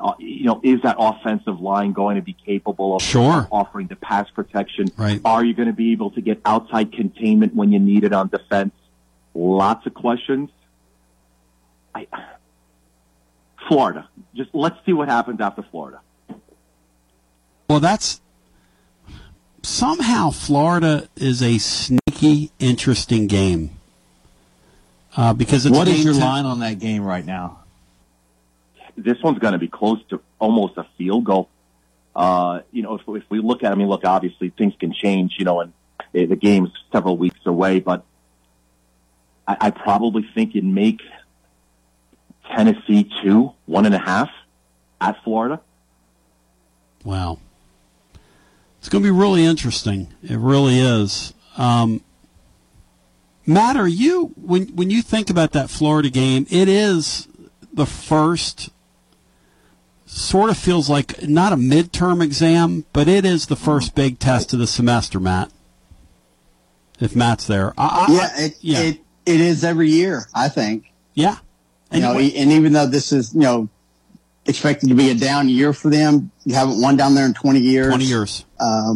No, they're more than good enough to be able to be sneaky and stick around. And no, that's a game Tennessee's got to go win. Yeah, and it's real easy in a vacuum to go, we'll hammer them, but when it comes time to putting money on it, that's another story. And particularly when you stop and think about the deficiencies we have, they got a ton of deficiencies as well. That's the college game, the essence of it. Robert Kowalski, you guys at Zen Sports continue to do great things. I appreciate you lending us your expertise on here, man. Anything else that you'd care to add? And appreciate you coming on talking some football with us. Tony, no, the pleasure's all mine. I really do love, being a part of all this and sharing anything that I have. it's been a lot of fun. And honestly, at this point, what's the use of, keeping it all in? I just love sharing. So let's keep meeting and talking about it. And maybe one day, after, we take a look at the schedule and week 0 go by, who knows? Maybe I'll come and ask you, if we do set that Florida line, let's go a little higher. I mean, if we have them set to say 6.5, would you take it? If 7.5, would you take it? So, yeah, we'll have some fun with this year. Well, the issue, too, with Florida is it seems like they're getting a break with Utah because not only is Cam Rising hurt and his status is up in the air for that game, but their backup quarterback sustained an injury as well in practice, and I think he's hurt worse. And so now all of a sudden, that was supposed to be a tell-me game for the Florida club, and they might get a break there. They might get a real break in week 1. Yeah, I completely agree with that, and that's the key to everything, right? Depth is such a huge factor, and if you don't have it, especially at the most key of positions in this game, it could fall apart and unravel on you really fast. You don't have a shot, but listen, I appreciate you. Thank you, my friend. It's always good to spend a few minutes with you, and been an absolute pleasure breaking it down scientifically with you. All the best, Tony. Thank you so much. Thank you. Matt, I think it's really interesting, and Bri, I think it's interesting to hear an odds maker go, you know what, I feed these numbers into my computer. This is what I've come out with, but I don't trust those numbers. Because we do the same exact thing. You look at something and you go, man, that is too good to be true. I'm going to bet against that, and damn if that number doesn't hit. Because these guys are human, Matt, but they're using models. They're not doing what we're doing. They're not. If you set lines nilly-willy, you won't be in business long. You got to wonder if... Go ahead, somebody. You have to wonder how much history plays into the low line right now. Because I would think the Vols will be at least a 3-point favorite in that game. Were you surprised by that, Matt, the 2.5? Yeah, a little bit. I thought it would probably be closer to a touchdown. But, I mean, it is on the road. Well, it'll be interesting to see that. That game at Utah is really interesting for Florida. It is. They have a legitimate chance to win that now. Kind of have one of those slop it up games where, both offenses just really struggle, and eventually maybe some of their talent and athleticism maybe makes a play or two that wins it, kind of like last year. They have a legitimate chance with Rising clearly not 100%, and I think it's up in the air whether he even plays or not. Right, and their backup's out, so you could be Florida third-team quarterback. They have a Graham Mertz type quarterback starting for them that game. Yeah, and who knows? Who knows what's going to happen? The Tennessee game be really interesting because, if I'm not mistaken, Virginia has a kid out of the 1AA ranks who, I mean, that could be really overwhelming for him down there in Nashville. This early season stuff truly has out of Monmouth, right? Monmouth. I mean, and who knows? The guy could go out there and be a world beater. You just do not know. You just have zero idea. It's what makes it so interesting. But I want to thank Robert Keller Kowalski for joining us. My number is 865-200-5402. We're going to open it up for you. Also, Blake Topmeyer had some really interesting things. Matt Dixon's got a great report today over at tclub.team. Yesterday, Blake Topmeyer came on the air, and he was ranking quarterbacks in the league. Matt, how much of this do you agree with or disagree with? His top 4 are, in order, KJ Jefferson, the Daniels kid from LSU. 3 is Leary from Kentucky. 4 is Joe Milton. 5 Beck, 6 Rattler. What do you get right? What do you get wrong? I'll read it again. KJ Jefferson. Daniels is 2. Leary from Kentucky is 3. Milton is 4. Beck 5. Rattler 6. I agree with the first 2. I'd probably flip them. I'd put Daniels at 1 just because he's won bigger games. And Jefferson doesn't, I'm not sure how healthy he can stay all season. Yeah. After that, I mean, I wouldn't put Leary 3. I'd be shocked if he makes it through the season. And I just think he kind of padded stats against ACC teams. Rattler maybe 3, but I mean, Will Rogers from Mississippi State has great numbers. Now they're changing offenses, which is interesting, but I think he would have to be in the top 6 somewhere. And then I guess Milton's probably top 6 also. So I mean, I probably agree with that top 6. I just I'd add Will Rogers and probably take maybe take Beck out just because he's not proven it. But I mean, I don't have a huge problem with any of that. Mike Huguenin came on. Really a down year for the league quarterback. Really down year. At least entering the year. Really down year. Yeah, really down year. Mike Huguenin said that Beck was embarrassingly bad his senior year down in Jacksonville. Now, I don't know why Hughie would say that, but he said it. Now, guys can get better. Maybe they've developed him. But it isn't like this guy is some kind of world beater coming in. At least his bona fides as a high school quarterback. Kind of interesting. I don't know that we've ever had a year like this in the SEC where you look down in the Saban era. That's what we talk about here, because he completely changed the league. Have we ever seen a Saban era team where Topmeyer has Milroe or whomever's going to start at 9 entering the season? 9 in the league. It's crazy. But it's hard to dispute at the same time. We're going to find out if Alabama can win playing the inside game, because they might be forced to play the inside game here. They've got a great running game. Hey, Florida's the same way. Florida has a couple of nice backs. Can those programs turn the clock back? Will they turn the clock back? Will Florida design or Alabama design some kind of crazy run offense with Milroe and just get him out on the edge and just let him be an absolute headache out there? Basically do the Jalen Hurts deal his freshman year. Yeah. Right. Yeah. I think did they win the national title? They at least played for it. That might have been the year Clemson beat them. But one of Clemson's fake championships out of the ACC. 865-200-5402. Again, 865-200-5402 if you want to join us. Let's go to the phones. If you want to get in the hunt and in the mix with us, hello and welcome into our first caller. You're live on the air. Hi. What's up? Hey, Leroy, welcome in, buddy. Leroy Wayne. How you been? Brother, I'm great. Are you excited for some football? My favorite Martian. I hope it started tomorrow.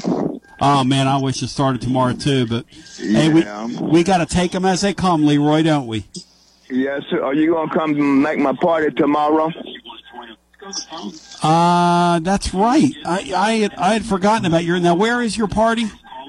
At the ballpark, Caswell Park, 5:15 tomorrow. 5:15 tomorrow at Caswell Park. Where at Caswell Park, Leroy? Well, across from the Helderman Road. John O'Connor Center. You know what the John O'Connor Center is? Is it over there near where the YMCA is? Yeah, right. When you come up to next to the red light, and make a left as you leave the Y down there. All right, so the YMCA is on my right. Where's the O'Connell Center? Yeah, across from John O'Connor Center. Is that on the same side of the street? Or, Matt, what do you think of hearing me in the background? I'm sorry. It's on the other side. So you're on the same side of the street as the YMCA? No, it's on the other side. Okay, so you're on the other side of the street. And that's not Magnolia there, is it? Yes, off of Magnolia. Okay. So you're right there across from, like, Winona. Yeah, put it in your whatchamacallit, and you can find it. The O'Connor Center. Okay, what am I bringing you for your birthday tomorrow, Leroy? Because this is really. What am I bringing you for your birthday tomorrow? Some kind of hat. How many hats? Just one. Would you like one of? Would you rock one of Anthony's Penn golf hats? Yes, sir. I got a lot of kids coming to your thing this year. Oh, I love you, Leroy.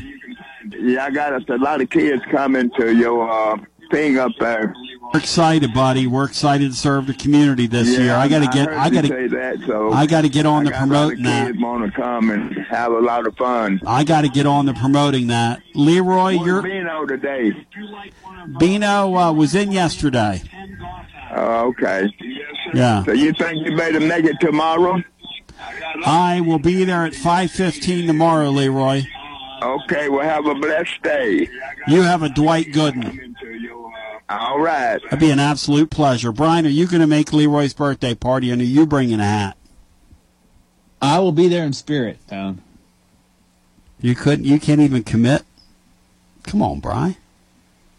You going to turn into a pumpkin? Happy birthday, Leroy. Oh, come on, Brian.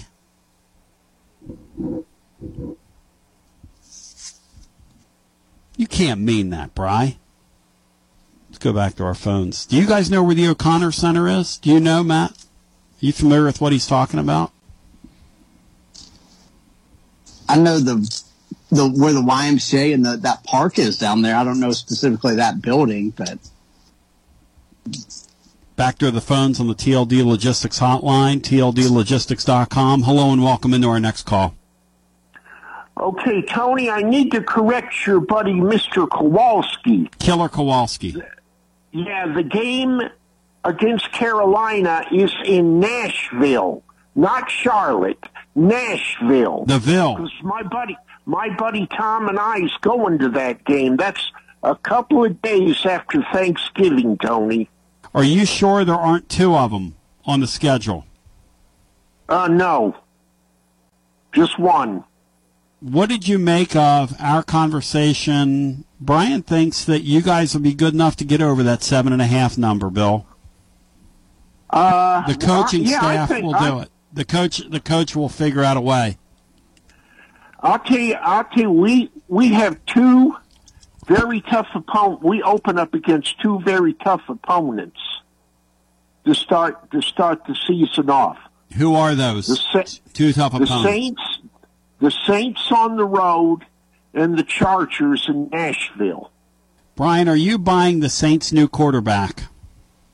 Are you for this or against this new era of Saints football, Brian? I think the NFC South is going to be a little bit of a rough watch this year. Oh, my gosh, you don't say. Whew.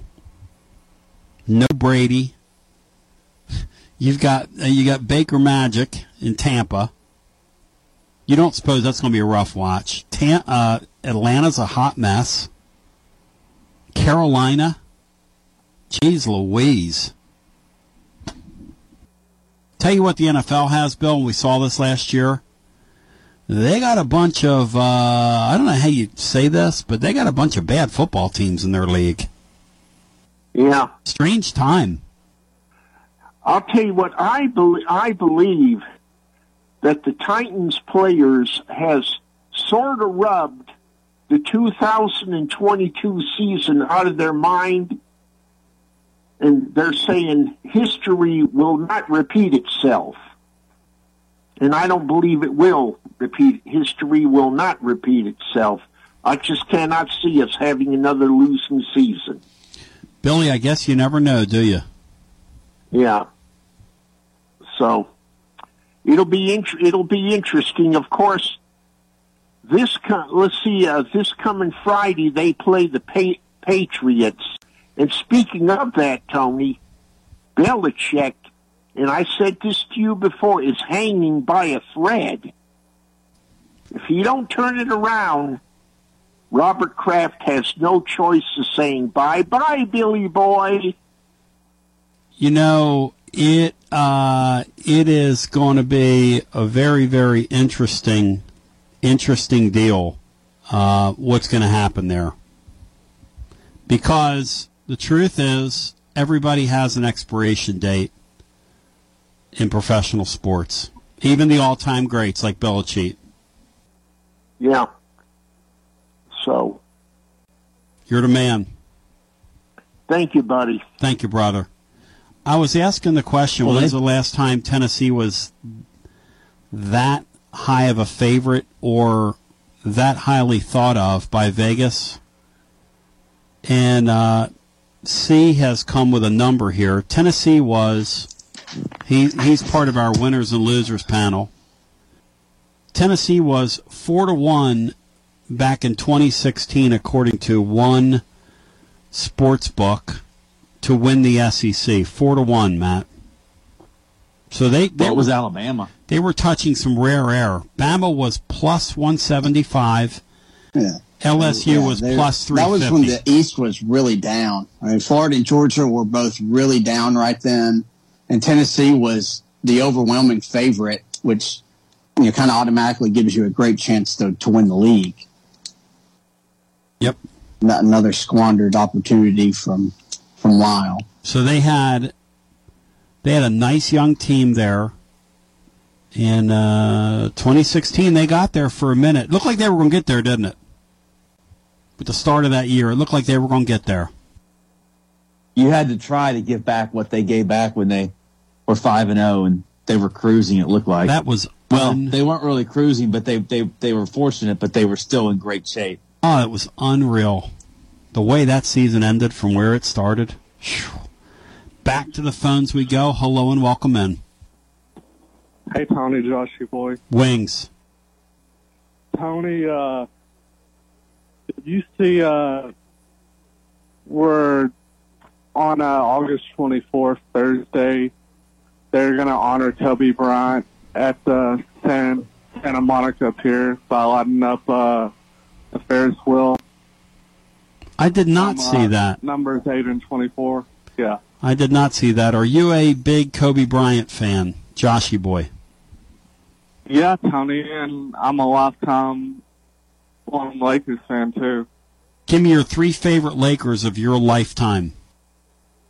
Kobe, Shaq, and my third and final one would have to be Robert Big Shot Horry. I knew you were going to say Robert Horry. Yeah. Because Big Shot Bob could flat out play the game. How many rings does Big Shot Bob have, Bri? What's the number, like 7 or 8? It's a crazy number of rings Big Shot Bob has. He's got one for the thumb. Yeah, he's got one for the thumb, I know. He's got 5, let me say. Robert Horry. I'm surprised that Smush Parker didn't make your list, Josh. Yeah. And I'm really proud. I'm really proud of you that that LeBron's not on your team. Yeah, I can't stand him. Really? Yeah. You know, last year he did a pretty nice job assembling that club, though. Yeah. Didn't he? Yeah, he did. Robert Horry is one of only 4 players to have won the NBA title with 3 different teams. He did it twice with the Houston Rockets. He did it 3 times with the Lakers and twice with the San Antonio Spurs. Those of you scoring at home, is that 7 of them?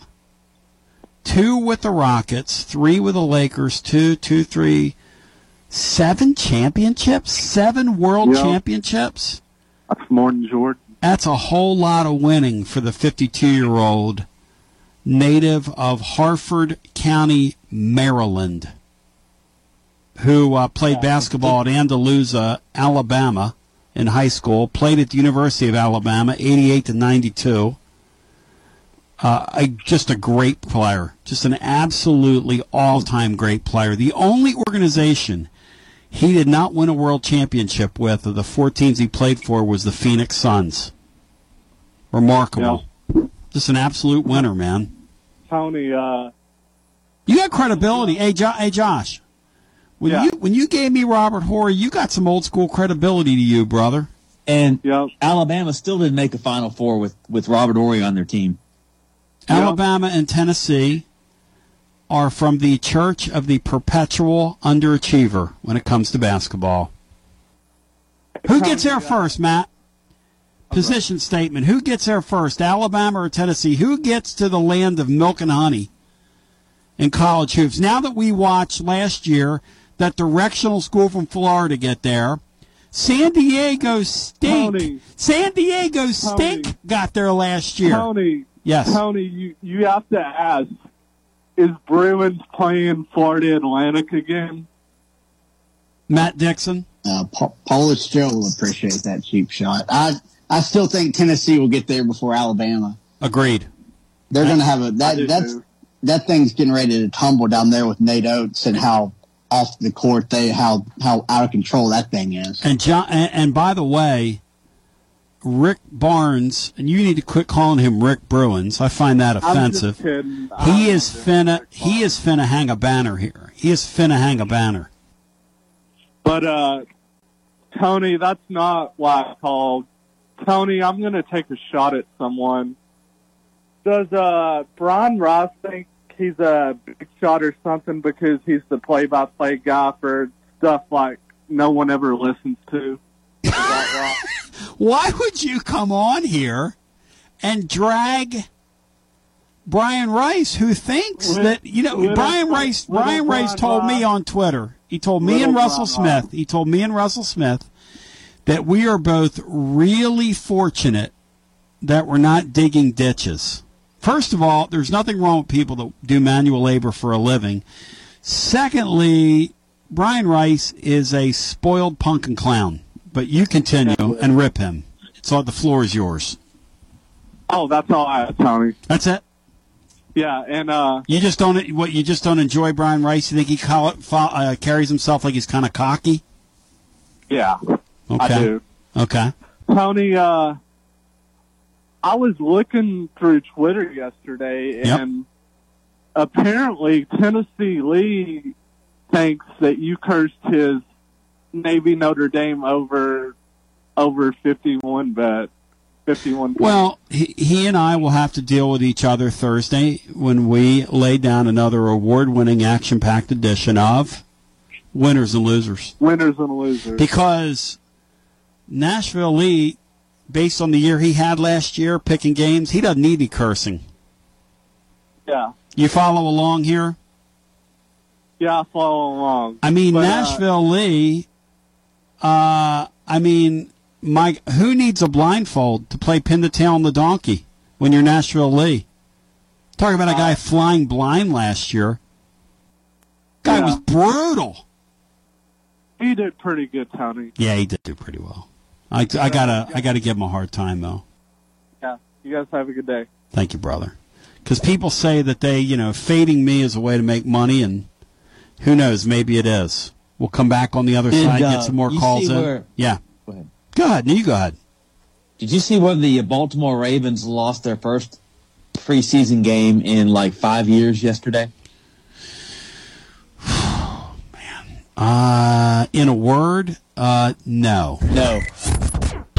This is Big Lou Maddox, and you're listening to the best radio in southern Middle Tennessee. WKOM 101.7 FM, Columbia. Hi, I'm Robert Rogers at Parks Motor Sales Buick GMC. And I'm Michael Parks Lawrence at Parks Motor Sales Buick GMC. Together, we're Mr. Bobby Parks' grandsons, and we run his dealership, and we are glad to be part of our local community. Being family owned and operated, we invest heavily in our community. We do things like sports teams, schools, bands, you name it. We try to help everybody we can. The reason why we do this is because we all love this community. So come do business with us, your neighbors, at Parks Motor Sales in Columbia, Tennessee, right off Nashville Highway, or at parksmotorsales.com.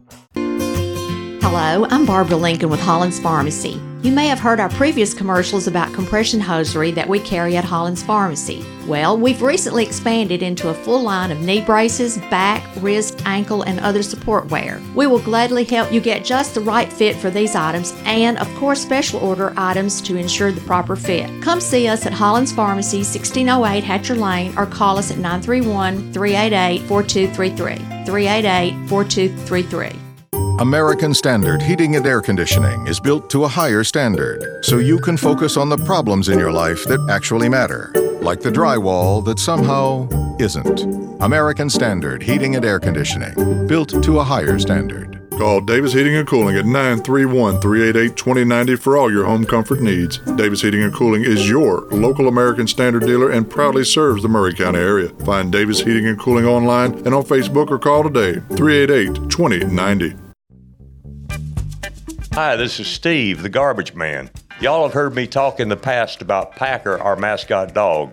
Well, I have some sad news about Packer. She recently crossed over the Rainbow Bridge to join our other beloved pets of the past.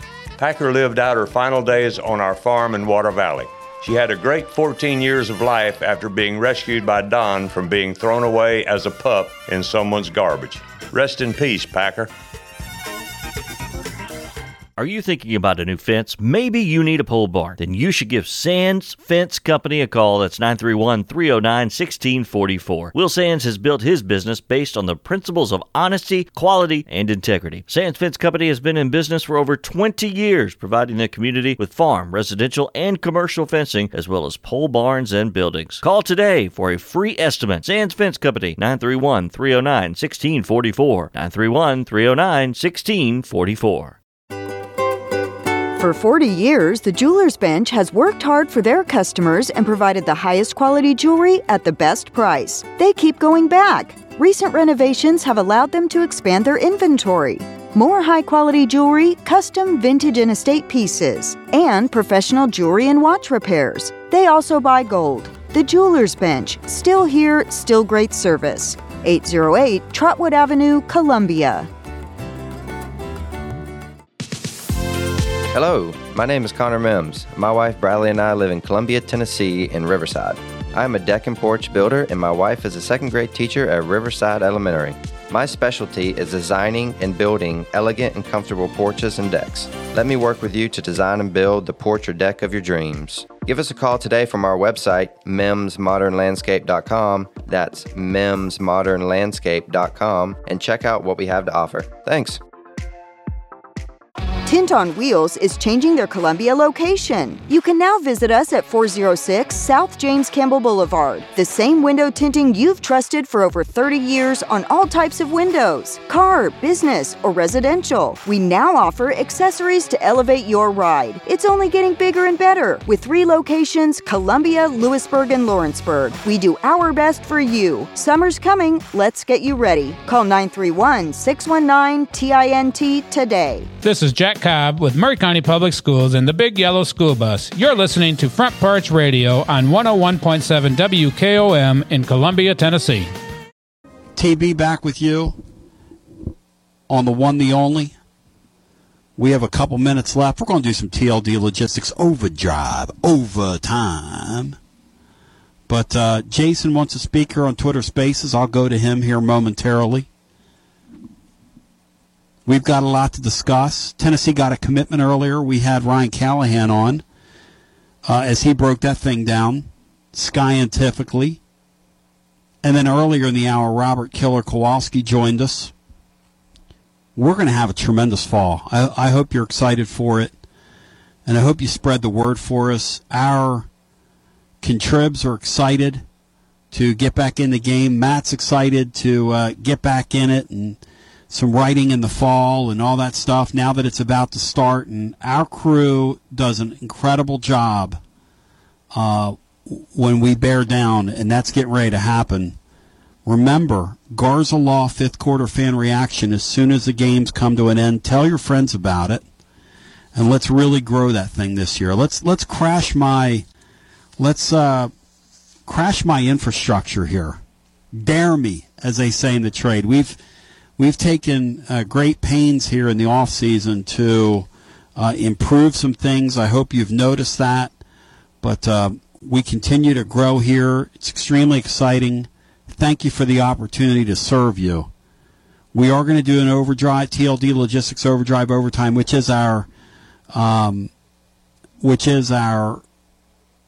offering to you when we go app only. It's a lot of fun. To the radio listener, where you're hearing the program across our state, I hope you have yourself a wonderful day. This is Big Lou Maddox, and you're listening to the best radio in southern Middle Tennessee. WKOM 101.7 FM, Columbia.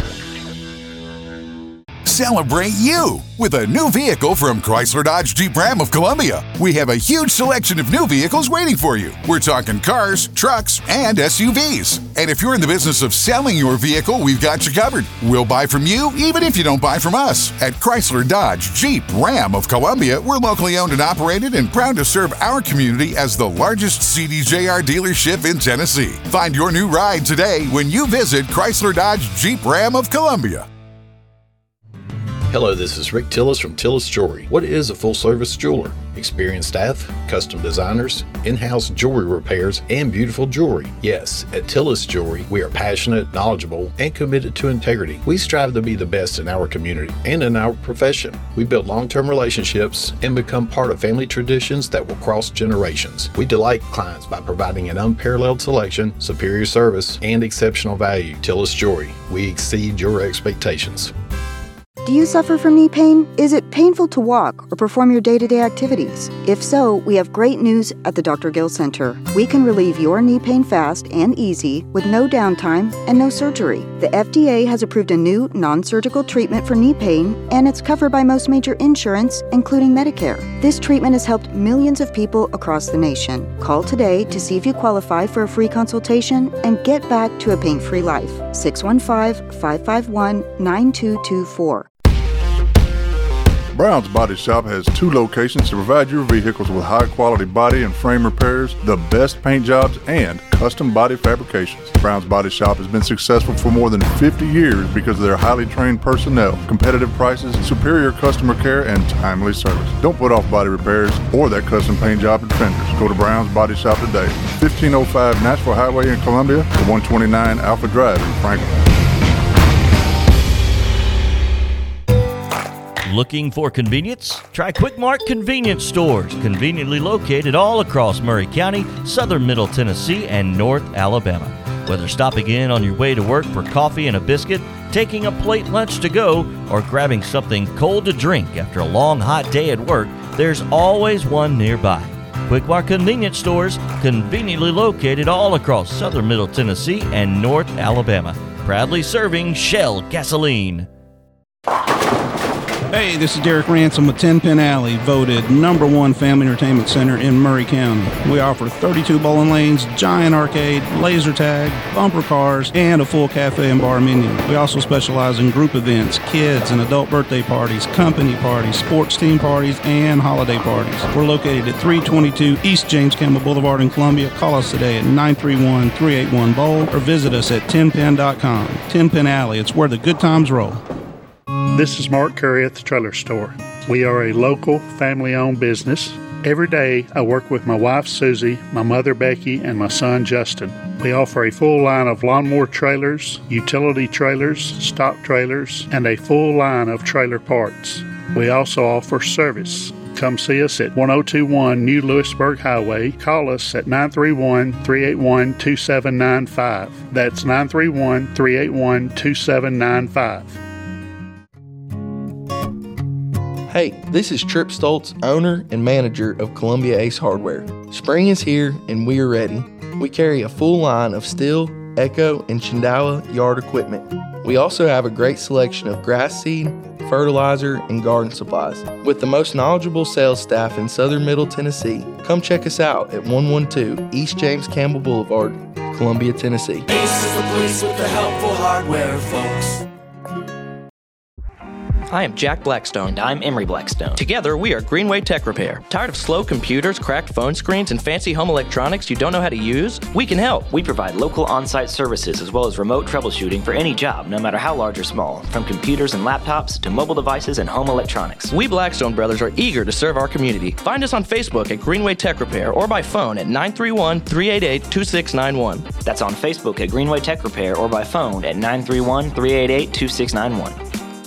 I have got somebody very special on the line right now. Our favorite grocer, Mr. Miles Johnson from Foodland. Miles, how's everybody doing at Foodland today? we're doing great. How about yourself? Oh, I'm doing great. Beautiful weather out there. It's a good time to get out and cook some steaks, I think. Oh, yeah. So what kind of specials you got this week, Miles? Well, this week we have ground chuck for $3.59 a pound, T-bone steak $6.99 a pound, corn on the cob 2 ears for $1, 24-pack Niagara water 3 for $10, and 6-pack Coca-Cola products 3 for $12. Wow, fantastic. And those sales run all the way through next Tuesday, so people can come and check out. And as always, your hours are 7 days a week, 7 a.m. to 9 p.m. I'll tell you, it's very convenient, very easy to get in and out of that location right there in West 7th. And if there's something you people are looking for and you can't find it, go ahead and ask. They will take care of you for sure. So, Miles, I hope you and the great people there have a fantastic weekend, and we'll talk to you next week, okay? All righty, thank you. Thank you, Miles. Jim Ross, and you are listening to Front Porch Radio, WKOM 101.7, located in Columbia, Tennessee.